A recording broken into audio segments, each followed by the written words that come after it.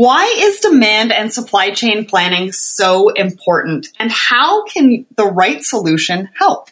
Well, get all the answers you need in Season 2 Episode 33 with Sean from Dynasys as we talk about their solution and how it helps maximize end-to-end supply chains.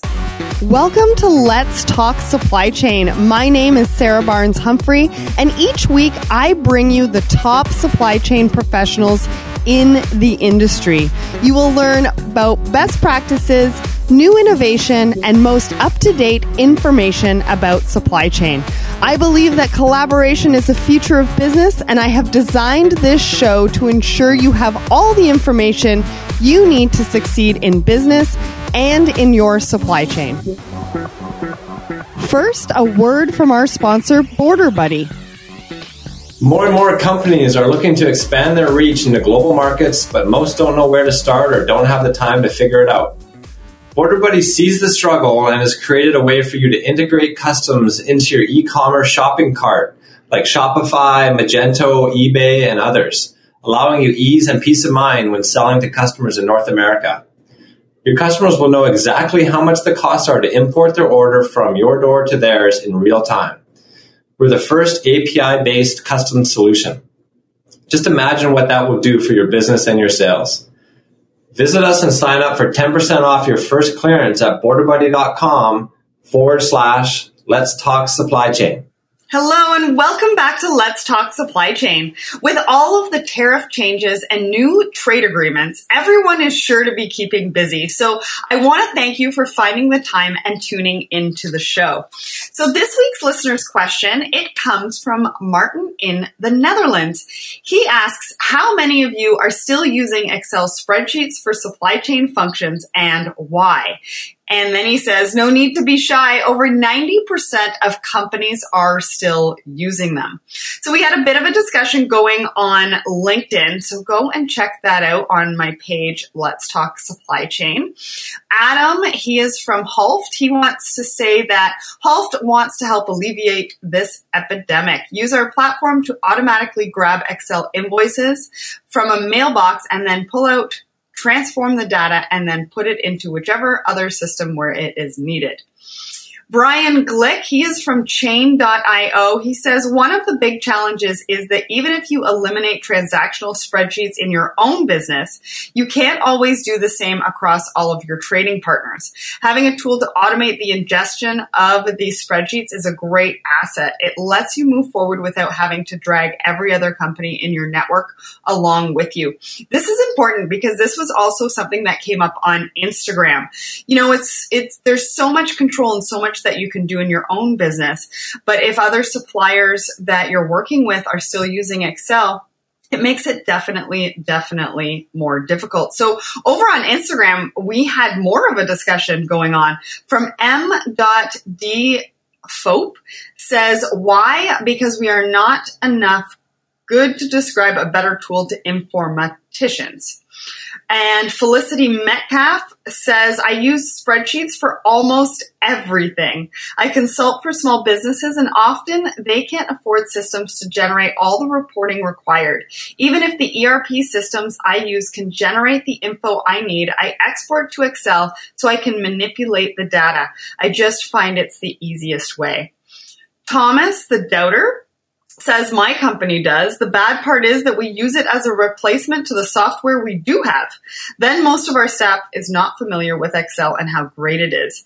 And SMO Loco, I believe this is Steve, says, ugh, spreadsheets are so one-dimensional and their data are often immediately stale once you smash that send button. Inserted speed of business trope here. So there you have it, guys. Go and check it out on Instagram and LinkedIn. Become part of that conversation. And if you have any supply chain questions, make sure to send them over to me at listener@letstalksupplychain.com. So today is a bit of a different focus for my Woman in Supply Chain series. I will definitely be highlighting Lori's journey, but we will also be getting more into a topic that is important as we move forward in business. Just as some background on Lori Benson, her and I just last week led an interactive session about diversity at the Supply Chain Management Association of Ontario conference, and it was amazing. We showcased how we can all have unconscious bias through some games we played, and we were able to provide significant takeaways that we will share with you today, and hopefully give everyone the tools to keep this conversation going in their lives, in their businesses, at their companies. So first of all, here's a little bit about Lori. So Lori's career experience is focused as a practitioner in supply chain services. Lori studied as a part-time student and successfully earned the SCMP, Supply Chain Management Professional Designation, in 1994, and the CPSM, Certified Professional in Supply Management, in 2011. Passionately active in supply chain, she supports dynamic and sustainable education programs and networking opportunities for the supply chain practice. She is focused on implementing innovative and compelling vendor management, global category, and supplier diversity strategies. With a strong network of practitioners, Lori advocates growth and improved marketplace knowledge for supplier diversity initiatives and actualizing opportunities. Lori Benson works for EY as the procurement lead enablement. So welcome to the show, Lori. Hi, everybody. How are you today, Sarah? Awesome. I am excited to bring you on the show to talk about diversity because you are a major voice in our industry and in this movement. So I am so very honored to have you on as a part of my Woman in Supply Chain series. So why don't we get started by you telling us about your journey to success? Sure. I just want to say thank you, Sarah, for putting this podcast together. It's really important for those of us who have an opportunity or a platform to speak about women in procurement to actually use those platforms to bring forward things like this so that others can hear about Journey. So thank you for that. So just, on my journey, I started off my young career thinking that I wanted to do something very different. And I had a lot of challenges initially when I was younger, really deciding what I wanted to do for a career. And it's funny because, I have 4 daughters and, I always think back when I was raising them to how on earth do you decide when you're just out of high school what it is that you want to do for the rest of your life. And I think that, through my journey, I realized that, I wanted to be in business. I wanted to be, as successful as I could be, but I also wanted to keep my options open. So when I started my journey in supply chain, I decided the very first thing that I needed to do was to educate myself. And so that's what I did. I went out and I got my education, and it was very meaningful for me because a lot of people don't realize it. However, some people know, I was a high school dropout. So for me, I came from, being a high school dropout to then saying, oh my gosh, you really messed up. You really need to go back to school. I was young. I thought I knew it all. What do I need to have a paying job for? I was working in a factory and making lots and lots of money. But I was also then getting laid off, and it wasn't a consistent job. And I just found that I wasn't getting anywhere. So that's why I went back to school, got my education, and understood that the supply chain profession was around. And then I just put my head down and spent the next 5-7 years studying and getting my designation in procurement. And I haven't looked back since. That is amazing. And thank you so much for sharing that part of your journey, because not a lot of people would maybe, discuss that part of it. And it's so true for a lot of people out there. And I think in supply chain, people, they sort of fall into this industry, don't they? It's just kind of funny how that happens. And that's why I find that it's so important to really highlight that journey to success. Now, you have been a champion in diversity. And I really think that we should talk about it. It's a big topic right now. It's something that everybody should be thinking about. So let's go from your journey to success into, what is diversity? So I think it's really important to note that diversity is not culture. It's not cultural. Diversity is about everyone on, all the differences that we have. So it could be gender diversity. It could be, a color diversity. It could be a religious diversity. It could be a lot of different diversities. And I think what's really important about diversity is that we all have the ability to be who we really are, no matter, what profession that we choose. And, and it's interesting because I've been involved in diversity for the last 14 years and 15 years. And it's been really interesting because what I found is that it doesn't stop. It continues to grow. It continues to gain power. And what I've seen happen through looking at the diverse cultures of people, looking at the diversity of people, is that the most important thing is inclusion. And it's when you're not being inclusive that it can be a real shock, because you may find you miss opportunities when you're not including everyone in the conversation. And taking that opportunity to really understand that, you yourself are a person or an individual that may have unconscious bias that you don't even know you have.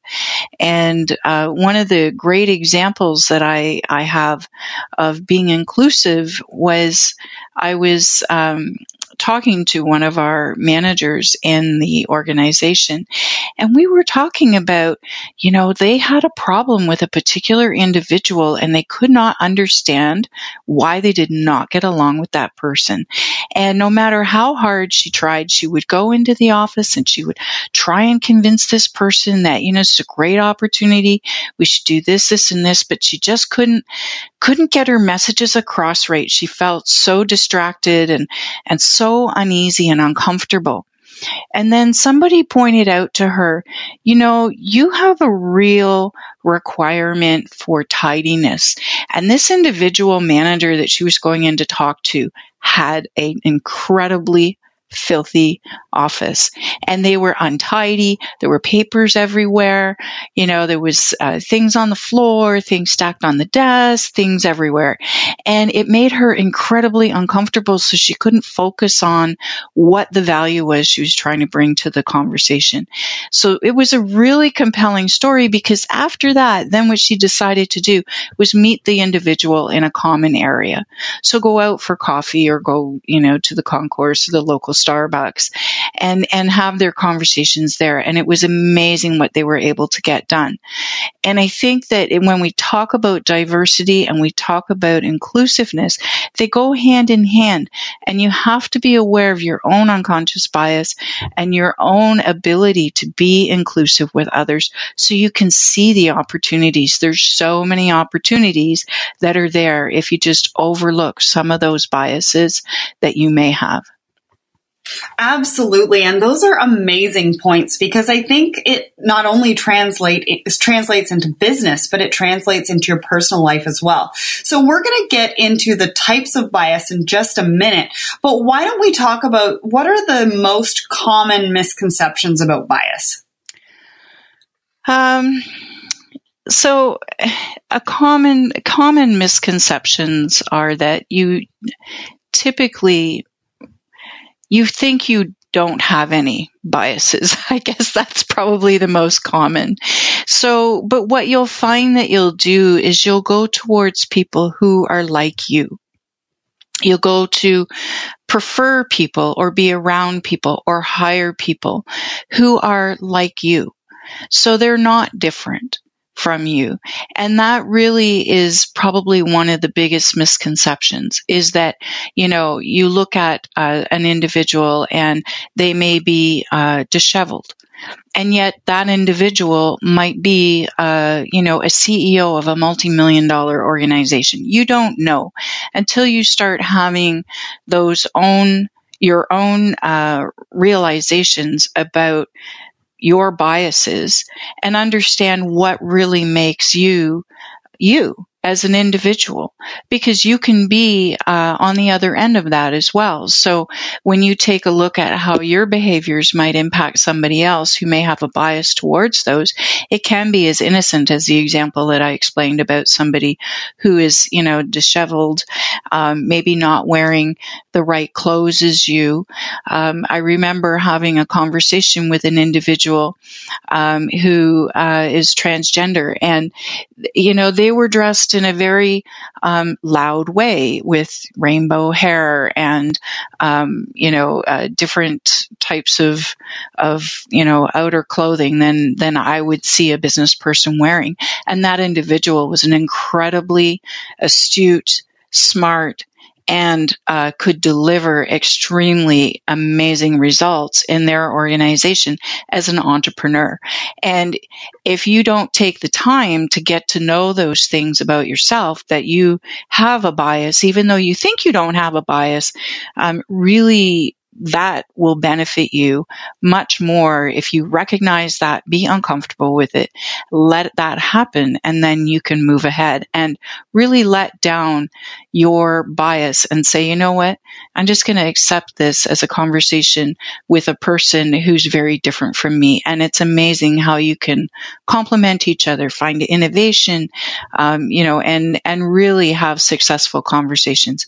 So diversity is about inclusion, and it is also about recognizing your own biases along the way.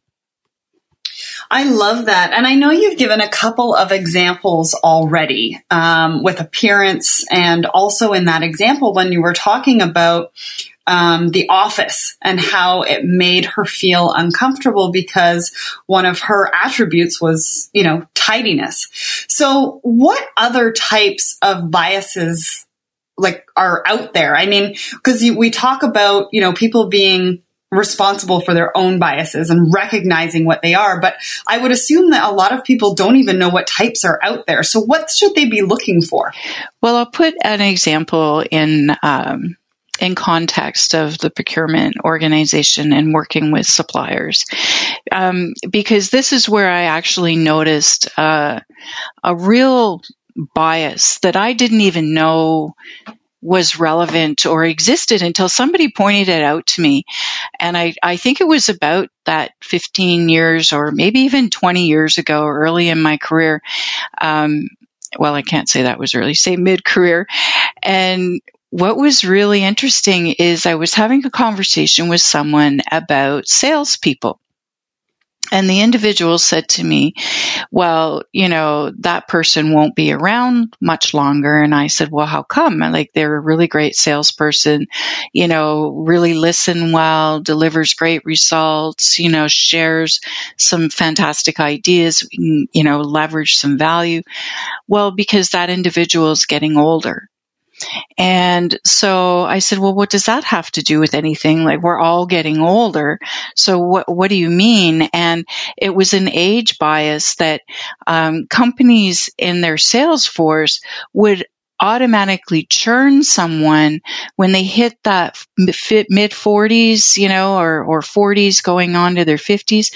They would change out the salespeople because they were perceived to not be as good, not as energetic, not as able to really, connect with the organizations. They really wanted to show the youth out there. And I was kind of offended by that, thinking, gee, I'm a practitioner and this is a salesperson and the relationship is going well. And I know that, there's good, a good value in our partnering together. And yet you're going to tell me that you're going to move somebody on just because of the fact that they're aging. So that was a bias that I really didn't even know existed, and it kind of opened my eyes. And since then, I took it on as a very passionate thing, and I've also looked at it from a gender perspective, right? So when we take a look at certain things in our organizations that are happening, or even in our association, look around the room, look at who's sitting on the executive, look at the blend of individuals that are, running the organization or, helping to build the organization to the next level. And if you don't have those diverse individuals, which would be a mix of, age, of gender, of potentially religions, there's nothing that says, that somebody in procurement can't be, of a different diverse background. So how can you eliminate those individuals from being able to be a part of your team? It's all about collaborating and find the very best fit. And that's what you need to do, is to look at how do we find the best way to get the most highest performing teams so that we can all benefit from, the value that it can bring. Absolutely. Absolutely. I mean, you and I even spoke about, one of those biases in hiring. When you take a look at a resume and the person has to maybe drive an hour to get there or take 2 buses to get there, they might be the absolute right person for the job, but the person on the other end looking to hire might say, oh, well, that's too far to come. Right? Yeah. And there's also, actually, I think in just this past week, I was reading an article about a situation like that where an individual felt that, that they wanted to do certain work, but that it was too difficult for them to be able to be there when they were requested. And so, so you really have to think about, well, what is the value that you're trying to get? And you look at the culture of organizations, and part of that culture is talking about those diversities and the diversity of work, the diversity of location, the diversity of many things. And if you had talked to me 10 years ago about diversity of location, I would have said, oh no, you really need to be in the office all the time. And now, the organization I work for, I've moved into a global organization, and I don't have any team members that actually sit in Canada. I have team members that sit in Scotland and in the UK. My boss is in Geneva.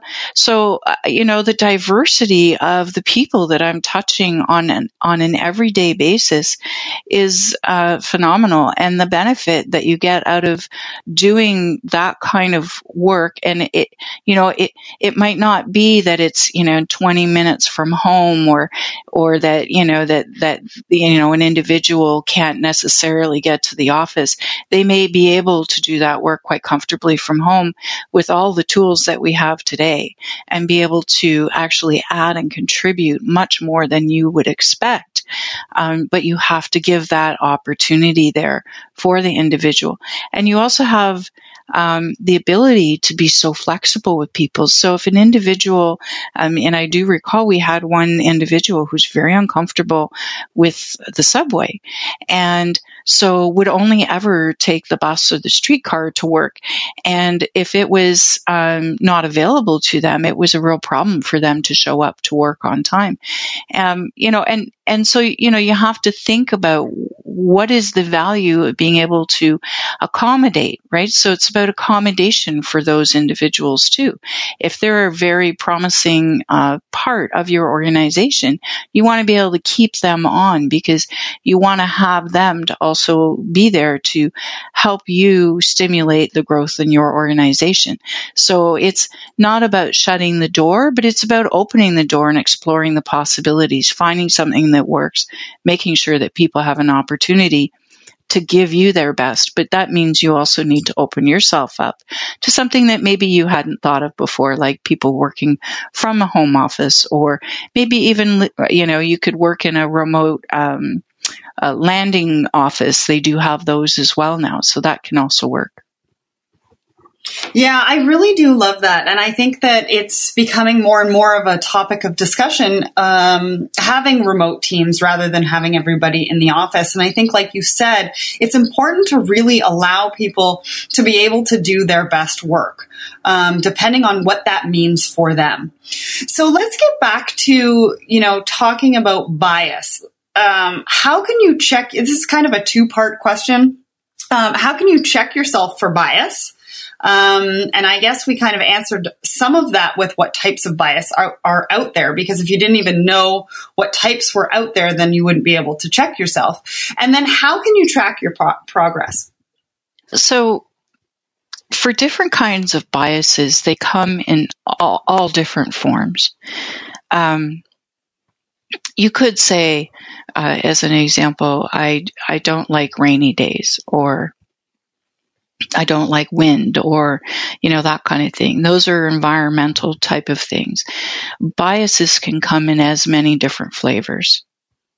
So you may not be biased towards a particular gender or sexual orientation, or, you may not be biased towards a certain ethnicity. You may not think that, and just recently, I was doing interviews, helping out with an organization who, through the United Way, we were doing some volunteering and interviewing individuals for jobs. And these individuals have different types of disabilities. And one of the things that, was really compelling for me was they said, today, instead of saying that's a woman or, a wheelchair bound woman, you should say that is a woman that is, in a wheelchair, or has mobility issues, but always to put the individual beforehand. So when you're talking about somebody and saying, that woman, or man and their situation, that puts the person first. And that's so important to put the person first, because it's not, it's not that individual might have an ethnicity, of being born British or, American or Mexican or Hispanic. It's this individual first, and always checking that first to make sure that if you're thinking about the individual before you're thinking about how they are defined by some of these other diverse factors, then you're putting the individual first. So that's a really great way to be able to check yourself and understand, first I need to think of that person as a person. Then I may want to think about those other things, but first it's the person. And then you get much more connection with understanding, okay, the rest of that stuff really, does it matter? Is it my personal preference? And the uncomfortableness that goes with that could be that, I don't know if that's a he, a them, or a they, or a she. And there are some in the LGBTQ plus communities who don't want to have the male or female pronoun. So, you really need to think of the individual first, by first name, by, first and last name. Think of the individual. So that's one of the ways that you can really, really check yourself. And how would you sort of track your progress by doing that? Well, it's interesting that you talk about progress, because I don't think you're ever done. Even today, I still find myself thinking about things where I may have done something that maybe I didn't really intend to do. because it's just the nature of how I grew up, or, it's just something that I've always done, or, not that you can, say that you were trained, but all of us are in some way brought up in our societies in a particular way. It's about really trying to stand out against that. So, it's one of those areas where some people may, in a group setting, they may say something. I've had individuals in a group setting that, have spoke out about, well, I got this job, I was surprised because it was really misrepresented, and when I got into the job, I didn't really like the job. And it's the same thing with checking yourself, right? When you're thinking about an individual, but you don't really give it the opportunity. So, did you get engaged? Did you try it out? Did you see if it worked for you? And then why didn't it work for you? The more that you can understand that about yourself. So if there's a particular, diversity that, a particular thing that you're not comfortable with, then get uncomfortable with it and discover why. And then check your progress along the way. I know that there's individuals who may think, they don't really understand what's going on, in a particular movement. So, you've got, some race issues going on, and you don't really understand it. It's okay to ask a question and say, what's really going on? There's a lot going on with reconciliation here in Canada today. This is really important stuff. And, it's not that residential schools were, something from 60 years ago. These are recent. This is the last 10, 15 years, that we've had residential schools. And there's a lot of reconciliation and recognizing yourself to being able to ask that question. If you don't understand what a particular term means, just Google it and find out. So to me, to know what your progress is you developing that better understanding so that you can then accept your own biases and overcome those and be able to then move forward. So the more that you know, the more that that you feel not threatened, and the more that you can then move forward with getting either the right people on your team, hiring the right people, getting along with people, making the world a better place. So much great feedback, and you're so passionate about it. I love it. I'm so glad you came on the show. So we've talked about, the different types of bias, how you can check yourself for it. Now we really need to turn it into, how do we start that conversation? What can individuals do? What can companies do today to be more diverse, or at least get the conversation started? It's important to recognize that companies today, a lot of companies are already recognizing that diversity is, again, it goes hand in hand with inclusion. And a lot of companies are feeling, that they need to be, understanding how they can use diversity in order to benefit their organizations. So it's interesting because as in conversations with businesses, there's a couple of things that I've seen over the years. I work with many different organizations, CAMSI, the Canadian Aboriginal Minority Supplier Council. I work with WeConnect International, with the CGLCC LGBTQ, and also with WeBe Canada. And all of these organizations certify 51% owned businesses if they are a minority. So, minority in the capacity. So they'll certify the individuals. And what's really interesting about this is the organizations who have supplier diversity programs, which is bringing diverse suppliers into their supply chain.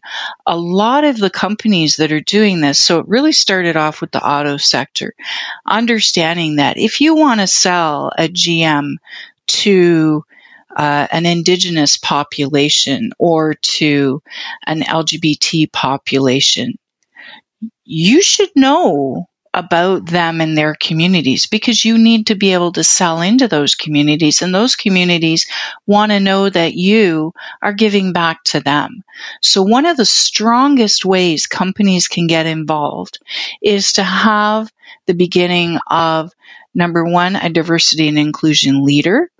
That should be somebody who has the ear of the C-suite in the organization, and that can leverage opportunities in order to make their brand better.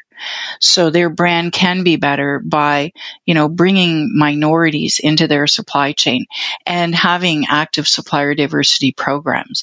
And today in Canada, this was a move that started in the US many, many years ago. In Canada, it's still fairly new. It's, 10 odd years young. However, it has a different connotation because in Canada, we know that a lot of our population is diverse. So we have a lot of different minorities in Canada. We've got, 8 out of 10 people are diverse or minorities. And the individual itself is what it boils down to, the entrepreneurial spirit. Bringing in a diverse company could bring in some really innovative ideas.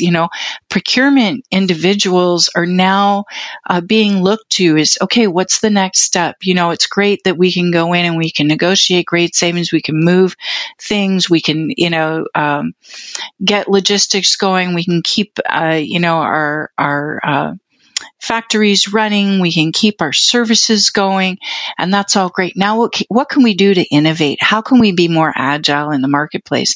And one of those things could be from looking at these diverse communities and bringing those diverse suppliers into the mix. So I'm a real advocate for that. I don't know if you could tell, but that's one thing that I see companies right now that could really do is bring more diverse suppliers into their supply chain and leverage those. It's not a ticket. You don't get a free ride. You still, as a supplier, need to be able to perform the services at the right price. It still has to be equivalent to. It's just, because you're diverse doesn't mean you get anything, but you get to be able to join the party. Then it's up to you to show how well you can dance when you get there. I love that analogy. That is great. And I think that companies are becoming more and more aware of the benefits, of being a diverse company. I think I read somewhere that diverse companies generate on average 14% higher earnings, which is just something to even think about when you're looking at diversity and inclusion and bringing that into your workplace. So I want to ask you, we've talked about diversity. We've talked about what people can do. What is your advice that you would give to the next generation of supply chain professionals coming into supply chain, coming into procurement?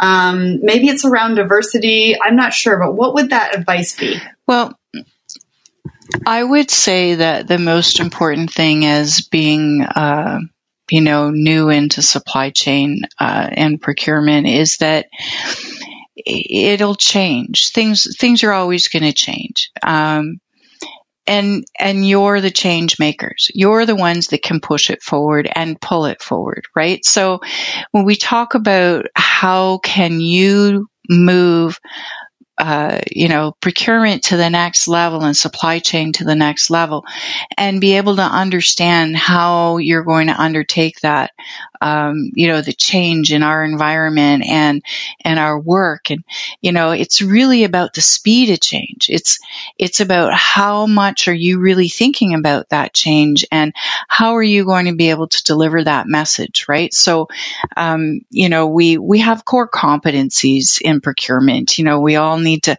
understand, basic general goods and services and law and, negotiation and processes and fairness and, and just, understanding the value of our suppliers and whether or not they're, going to be long-term suppliers. How do we build a good partnership?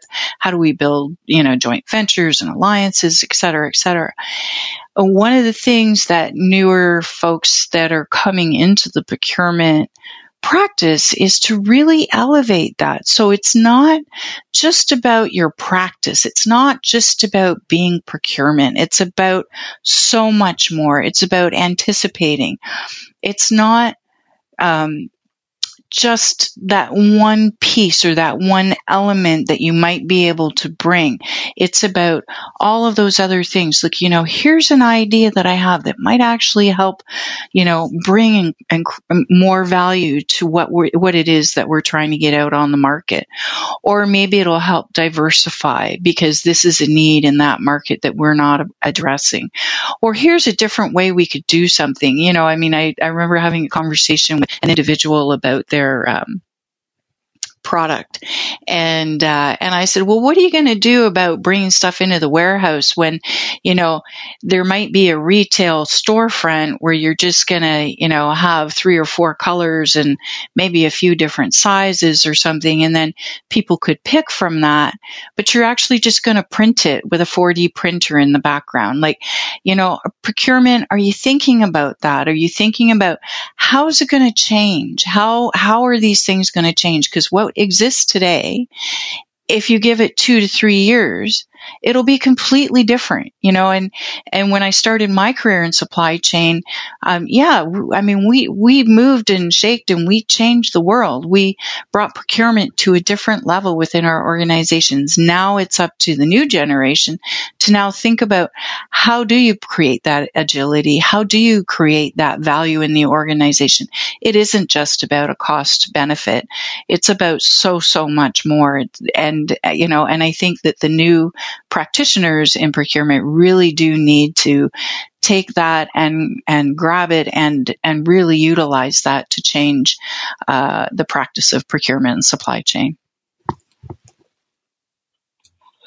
I love that. That's really, really great advice. And I hate to wind down this interview because I just think you're just giving so much really, really great information. And again, I love your passion about diversity and inclusion. So let's end with, what's next for Lori? What are you working on? What can we expect to see from you if we follow you on LinkedIn? Well, it's interesting because I know that you always want to think about what's next. You always want to have a goal in front of you. And one of the things that I have been working very diligently on, particularly in the area of minorities in procurement, is really encouraging and building the networks of the individuals. So when I have the opportunity to really celebrate those entrepreneurial spirited individuals, to bring them forward and really celebrate what it is that they're doing, especially in our marketplace, to bring a difference into our marketplace. And I think, building those networks and really connecting people, it's so valuable. So I will continue to do the work that I'm doing with the certifying bodies that I am. And also we're doing a very strong push towards the government to get the government to recognize, we have a prime minister who's recognizing that women-owned businesses should have a stronger presence in Canada. But there's also other minorities out there that we need to recognize just as well as women. So I think it's important to impress on it. And the day we don't have these conversations, maybe the day we're done, but I don't see it. I see it still being there for a long time. We've got a long way to go. Women as a minority, and some of our entrepreneurial women on boards, women in leadership roles, there's still a lot that we can do to be there and make our presence known. And I will continue to do that work, for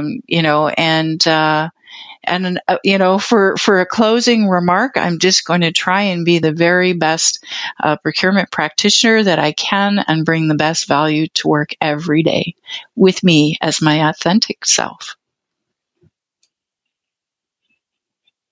Amazing. Amazing. Thank you so much, Lori, for all of your hard work and all the awareness that you bring to the industry, to procurement, to supply chain. You're doing amazing, amazing work. And I'm so glad that we were able to put a spotlight on you today. So as more and more awareness is brought around diversity, becoming mindful of bias and being more intentional in our actions and words are becoming critical. So I hope that Lori and I were able to bring better understanding around the topic and provide ways that you can help with awareness.